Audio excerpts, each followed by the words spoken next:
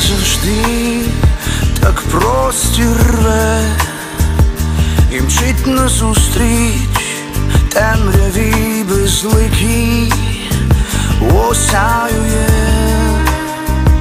усе живе, з його теплом малий стає венець.